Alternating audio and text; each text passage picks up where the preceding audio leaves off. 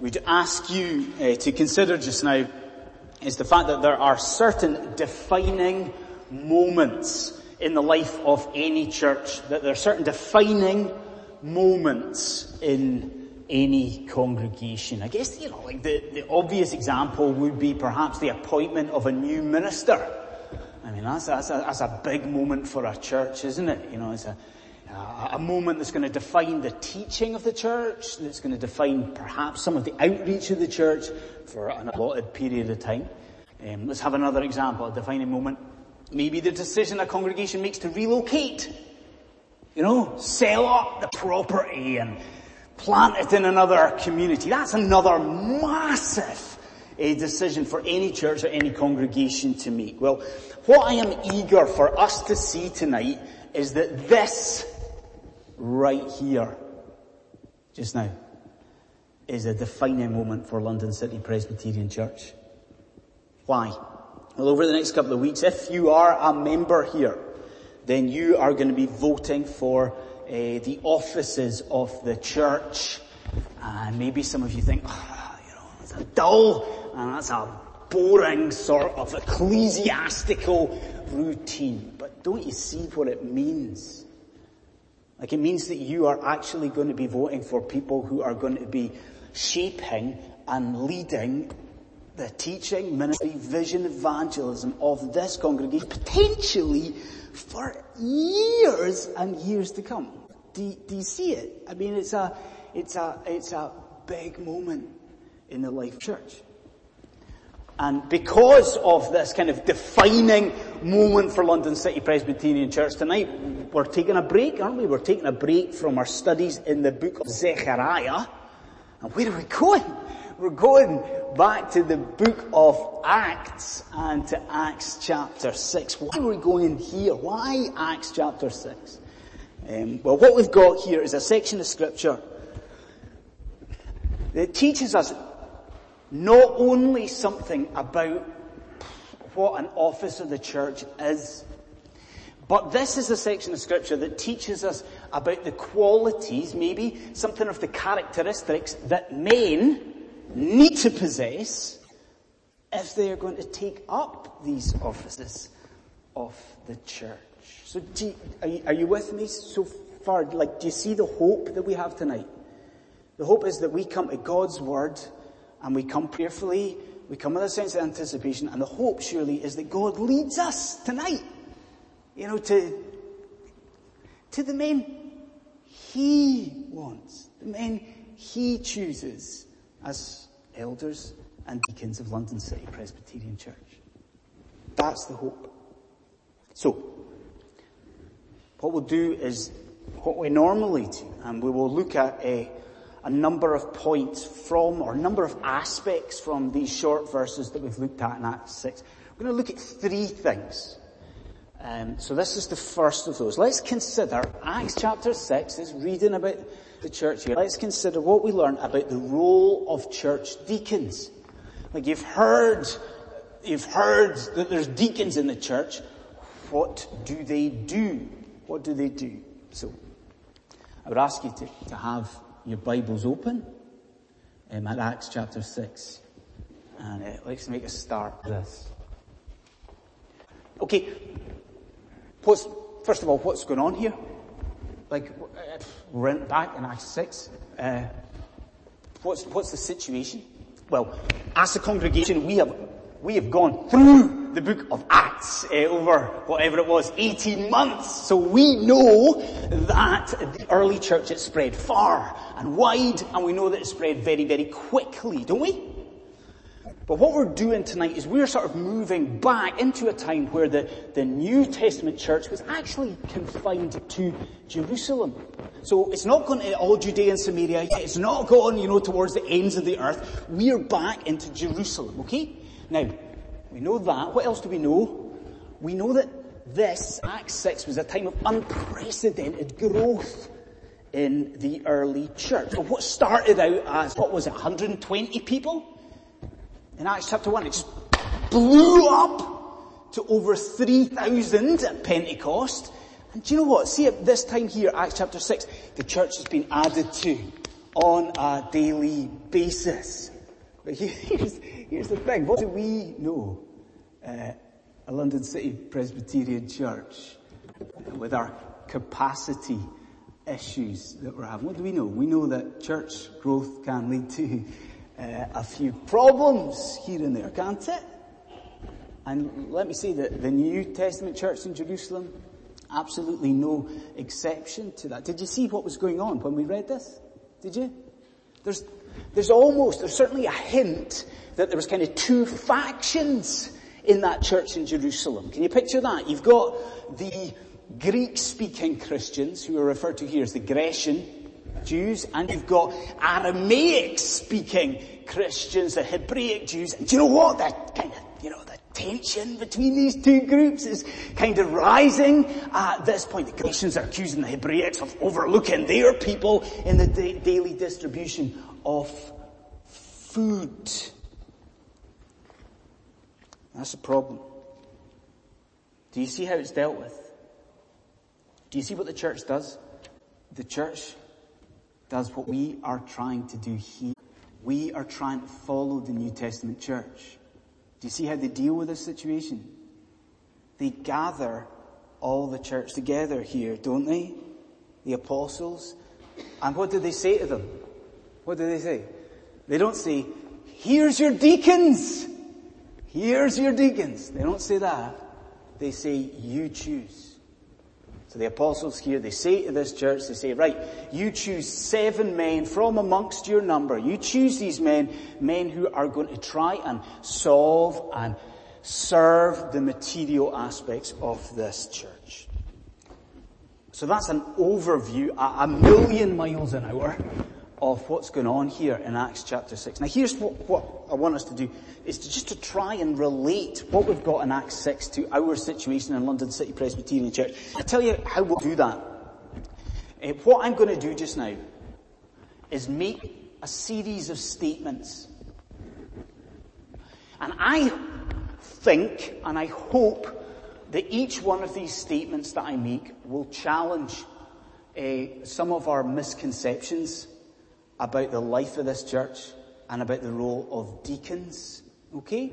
So a series of statements, each one possibly challenging misconceptions that we have. So you ready for the first statement? Think about this one and think about the misconception. Okay, here's the first statement. Deacons should take the lead on the material service of the church. Do you want me to say it again? Deacons should take the lead on the material service of the church. Do you see what the misconception is? Or not? If you are appointed as an elder in the Free Church of Scotland, then what happens is that you are automatically made a deacon. If you're meeting the biblical requirements of an elder, you're also kind of meeting the biblical requirements of deacons. So you can see the kind of logic here. We're a small denomination. So if you're an elder, you're automatically a deacon. And the assumption often is that, okay, that means that elders and deacons will serve equally the material life of the church. Do you see? They're both in the deacon's court. They'll serve equally in the material service of the church. Now that's absolutely fine. But I want to ask you, what have you got in Acts 6? Acts 6 is the beginning, the establishment of the idea of deacons in the whole of the New Testament. It all begins here. My question to you is, why did they establish these deacons? What would you say to that? Why did they establish deacons? And you're going to say, but to feed these widows. There was widows here that needed fed. That's right. Is there anything else on top of that? Why did they start the diaconate? Why didn't the apostles serve the widows? Do you see the answer? The diaconate was established so that the spiritual leadership of the church was in no way compromised. Isn't that it? I mean, what did the apostles say here? They say, okay, this needs to be done. These widows need to be fed. And they say, but it wouldn't be right that we do it. Now, I'm asking you, do you see the lesson there? Do you see it? Like, yes, it is okay for elders and deacons to serve together on the deacon's court. But I'm asking you, what do we want from these men that we are going to be voting for? You've got voting slips, if you remember here. What do you want from those men, those new deacons? Don't you want them to get this? Like, don't you want the deacons of the church to be men who understand the danger that the teaching of the church or the shepherding of the church might be kind of overshadowed by the material concerns of the church? Don't you want your deacons to see that and recognize that? Don't you want deacons, even more than that, who will themselves serve sacrificially to ensure that that just never, ever, ever happens? Do you see it? Deacons, biblical deacons, they take the lead on the material service of the church. So that's one statement. Okay, next statement. What about this one? Deacons should invest in the personal as well as the corporate life of the church. Deacons should invest in the personal as well as the corporate. I was chatting to a guy recently. He's not here, wasn't here. Don't worry. I was speaking to him about the Free Church. He was a newcomer at the Free Church. And he was just asking questions about the way that we work, you know. How's it work in a Reformed church? Here you've got deacons. What do they do? And he was making a sort of a common mistake, common misconception. He was thinking that deacons were, board of director type guys, Like he was thinking, alright, they're the management dudes, they are the men that deal with the sort of church as a sort of entity type decisions. The big decisions about the lease or rent or assets, church, big, massive decisions like that. Okay? I'm asking you, what about Acts chapter 6? And what were the deacons established to do? They were established to meet the material concerns of widows. Like, do you see it? Like, what would that have involved? The deacons would have had to have a really personal knowledge of those people, wouldn't they? Wouldn't they? Like, the deacons would have had to have a personal knowledge of those widows' circumstances, those widows' needs. And again, I've got to ask you the same question. What is it that we want for these people that we are going to vote for as deacons? What do we want them to do? Well, surely we want them to care not just about the big picture, kind of church as a sort of entity type stuff. Isn't that right? Like, don't we want our elders to care about people? Elders, deacons, you know what I meant. Deacons, to care about people. For our deacons to be people who inquire after people's lives, to establish people's needs. We want our deacons to be involved as much as elders in the actual personal lives of the people of God. So deacons should invest in the personal as well as the sort of corporate life of the church. And then another statement, third statement. How about this? Deacons should embrace their high calling from God. Straight off the bat, I ask you, do you see our misconception with that statement? If you don't, let me read it again. Deacons should embrace their high calling from God. You see it? Do we view the diaconate as a high calling in the life of this church? Is that what you think when you think of a deacon? Isn't it much more the case that we think of a deacon as kind of an assistant? He's like our dog's body, or the elder's dog's body. That's who we kind of think of as the deacons. The deacon, well, they're kind of spiritual guys, but not really all that spiritual. Isn't that how we sometimes think about these things? Well, understand this. In Acts chapter 6, and throughout the New Testament, the word for a deacon is the same word as a servant. Servant. Now, you say to me then, doesn't that just back up the idea that a deacon's a menial job? If it's the same word as a servant, and I say to you, no. Don't you see what it means? It means that these men, deacons, are called to follow in the footsteps of their Lord and Savior Jesus Christ. The deacon servant, it means that they are called to follow in the footsteps of the one who came, what was it? Not to be served, but to serve. That's what the role of a deacon is in the life of a congregation like ours. And I want you to think about that. Please think about that. Do you see what God has done? I mean, it's an amazing, it's really an eye-opening thing, isn't it? That what God has done in His church is establish an office. And why does that office exist?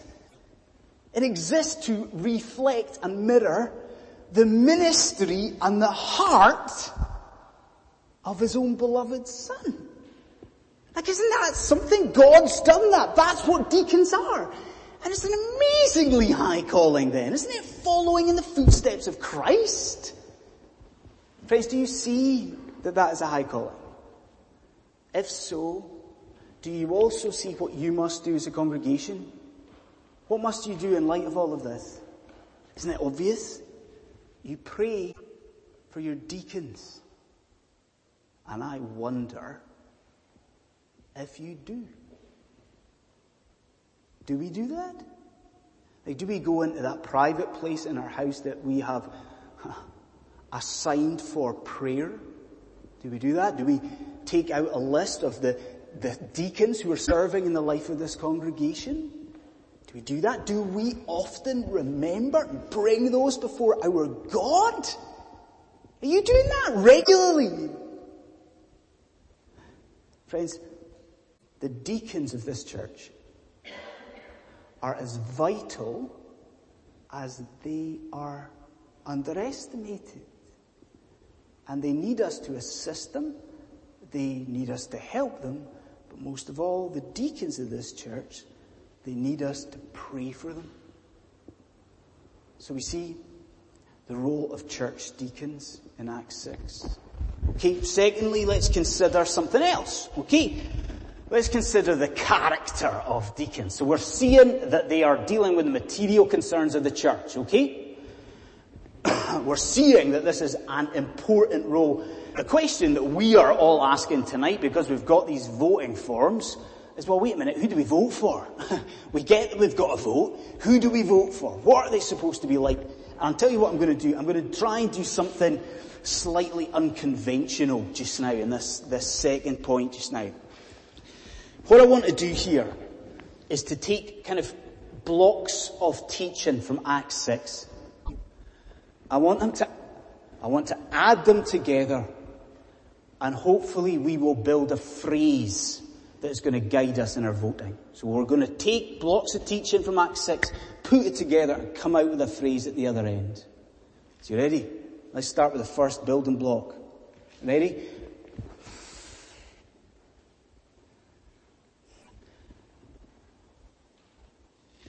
A deacon should be a man, and we'll leave it there. A deacon should be a man. Now, we know that biblically speaking, I hope that although viewed entirely equally by Scripture, by the Lord our God, we know that Scripture does not permit a woman to serve in the capacity of an elder.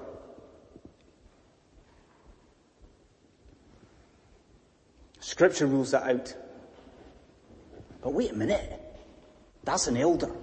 That's something altogether different from a deacon. So, we're seeing other churches, and we are seeing other Presbyterian churches, and we are seeing other Reformed churches appointing deaconesses, women deacons. So, is that valid? And is that fine? And is it biblical? Does it have sufficient biblical warrant for us? That's a serious question, isn't it? And when I, a few years ago, started at the Free Church College, or when I was ending the Free Church College, and I was a young man, with a point to prove, I chose that as my dissertation thesis topic. the role of women in the church and women deacons. I was keen to show the Free Church that yes, that Scripture permitted and allowed for deaconesses. And I knew going into this dissertation topic that my focus was going to have to be in two areas of Scripture. Okay? Now I was going to have to look at Romans 16, where the Apostle Paul, he refers to Phoebe, and he uses the word diakonon, which could mean, as we know already, it could be Paul's referring to her as a servant, or it could be, and this is groundbreaking, that Paul was speaking about Phoebe as a deaconess. Okay, so you've got Romans 16. And I knew also that we were going to have to look at 1 Timothy chapter 3. Now it's the Apostle Paul again. And he uses a word in 1 Timothy 3. And the word could either mean wives or women. Do you see what that means? It means that Paul was either giving guidance to wives of deacons, or, wait a minute, he could be giving advice and guidance to women deacons. And I was keen to get into this. I was keen to get my teeth stuck into this. And I'll tell you honestly, the conclusions that came out of this surprised me greatly. Because understand this. Understand that in Romans 16, what Paul is doing is recommending Phoebe. Like, do you see what that means? Like he's saying to the Roman church, I'm sending you this woman. And see the tone of it all? He's not talking about a clinical sort of office of the church. He's saying, embrace this woman. I am sending you Phoebe, and she is a servant of God. She is a servant of Christ. She is a servant of the church. And then 1 Timothy 3, there's a whole lot of evidence that would show that Paul is not speaking about deaconesses, but perhaps most notably, think about that sort of disputed term. Both times he uses that on either side of 1 Timothy. Paul is speaking about wives. He's not speaking about women. Do you see the point? There just is insufficient scriptural warrant for deaconesses. That although women are, of course, absolutely essential to the life and the service of the church. Think about Acts 6. The overview of that service, according to Scripture, is to be led by men. So a deacon should be a man. Next part of the statement, let's take another building block. Let's add to it. A deacon should be a man we know. A deacon should be a man we know. If you would do this with me, please. Verse 3, if you've got your Bible open. Verse 3. I'd suggest perhaps that the NIV doesn't nail this. So if you look at what the NIV says here, it says, choose 7 men. Do you see it? Choose 7 men from among you who are known to be. And then it goes on. Now the ESV, I know some of you are using the ESV, you've got it on your phones. It seems to be much nearer the force, the thrust of the original. So if you listen to what the ESV says, it says this, tells us, if you like, or the congregation, pick out from among you 7 men of good repute. Do you see the difference? It is not pick men who are known to be something. It is pick men who are known to you. Pick men who are known to you. Now that is an emphasis that's not just here, but it's time and time again. See, if you go to the other places in Scripture where God is giving us instruction about who we choose as deacons and elders, what does God say? He says, make sure you know these men. Make sure you know what sort of reputation these men have. And I stand before you this evening and I say, that's a nightmare for us. Isn't it? Like in the life of London City Presbyterian Church, we would love to appoint men who have, proved themselves over 4 or 5 years in the life of the congregation. We'd love to do that.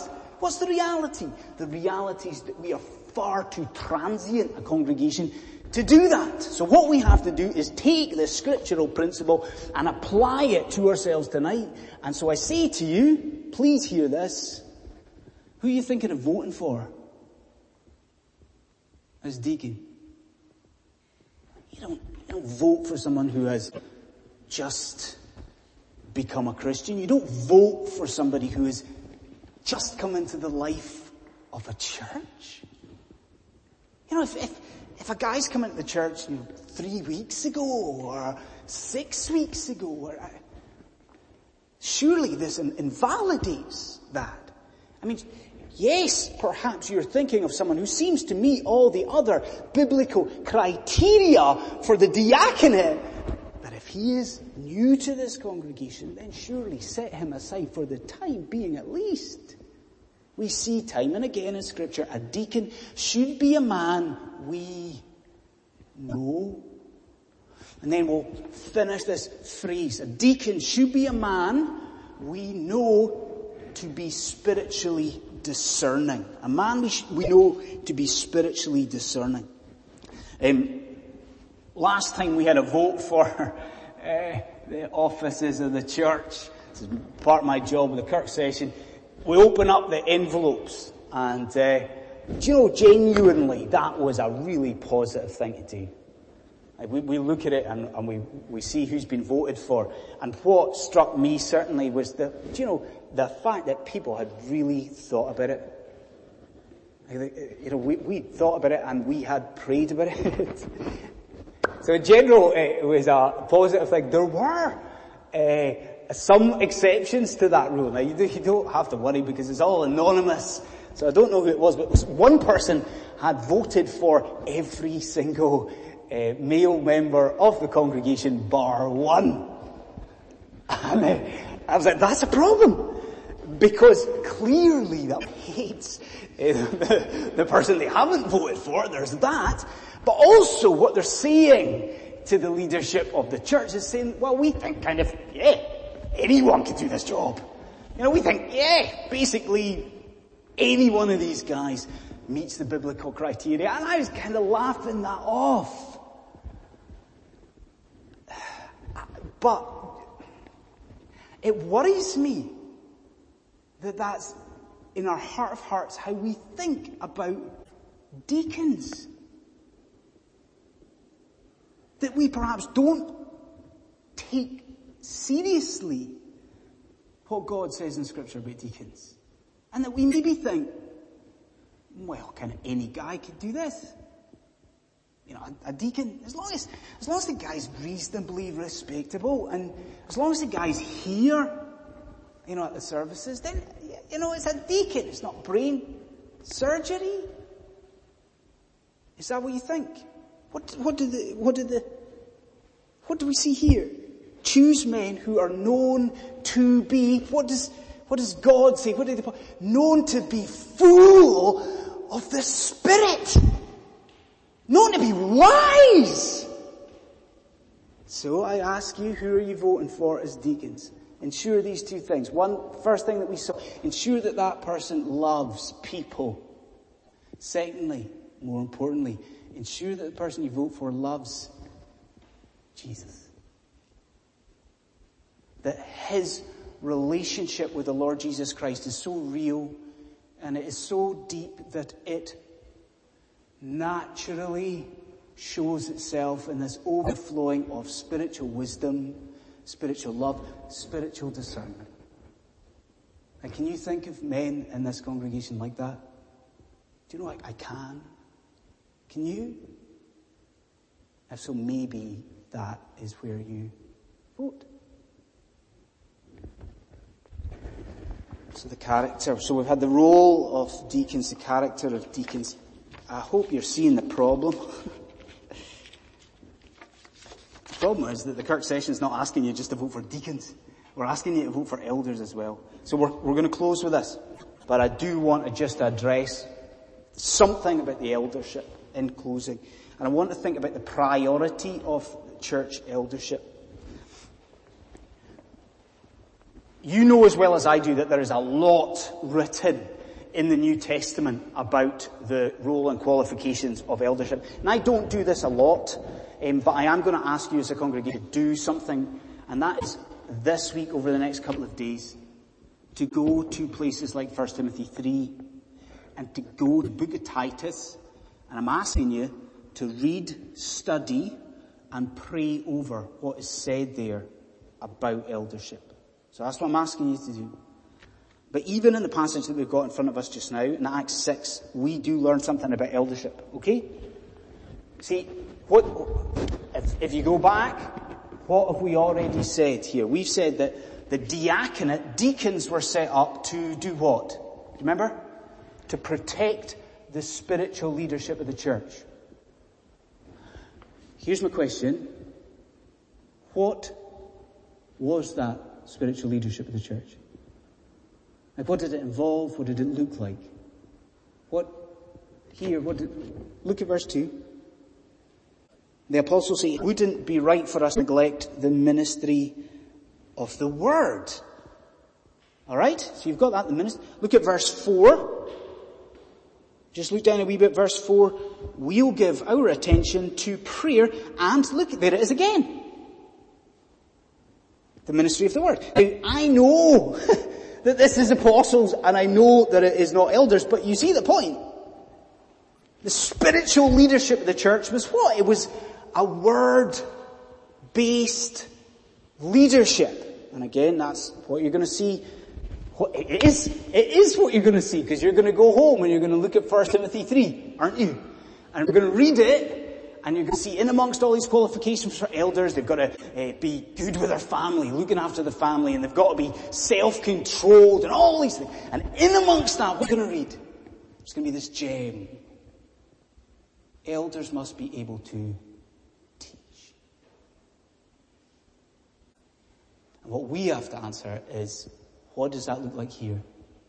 Like London City Presbyterian Church, what does that mean and look like? Does it mean that the person that you vote for as an elder has to proven himself on a Sunday night? You know? Does it mean that the elder has to have been up here from the pulpit and preached a lengthy and weighty doctrinal sermon? Is that what it is? Is that what it means? No. It does mean this. That the person that we vote for as an elder should have proved themselves in the life of this congregation as being suitably equipped to teach individuals, suitably equipped to teach small groups, to teach people about the ways of our holy God. And so I believe that you've been thinking about who you're going to vote for as an elder. I don't believe for a second I hand out these things and you don't instantly think, well, I'm going to vote for him and him. Everyone's thought about it. Why were you voting for that man as an elder?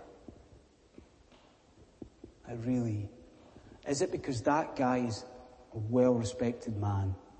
Is that why it is? Or it's because that guy's a well-liked man and he's kind of well-rounded individual and he's well-respected? Is that why it was? Do you know what we see in Scripture? God desires that we vote for men who are well-equipped and well-equipped to teach. And I'll end with this. Like I said at the beginning of the sermon, that this was a defining moment for London City Presbyterian Church. Do you see from Acts 6 in the situation here why this moment and this vote is so important? Do you see it? Like this church in Jerusalem, what was happening? It was beginning to divide, wasn't it? Like that church in Jerusalem is falling apart. And what does God do? Isn't it the most surprising thing? What does God do? In amongst this tension, He implements church structure. And what do you read in verse 5? The church structure is implemented, and it pleased the whole group. So I'll say this phrase that I never ever thought that I would ever say. Church structure leads to church unity. Church structure leads to church unity. If we have biblical deacons, if we have biblical elders, if we as the congregation act accordingly to those men who are over us in the Lord, what happens? We grow together in the Lord Jesus Christ. What comes out of that? There is a focus on the gospel. We are not suddenly backbiting. We're not moaning at each other. We are working well to portray and hear and also to proclaim a message of salvation. A message of salvation from sin, and a message of salvation that only comes how? Through the servant work of the Lord Jesus Christ. So friends, you've got your voting forms, if you remember here. And so I'm urging you to take seriously what you're doing, and I'm urging you to vote. But don't you dare just vote with common sense. Vote in light of what Scripture says. And vote in light of what your God wants for His church. Let's pray.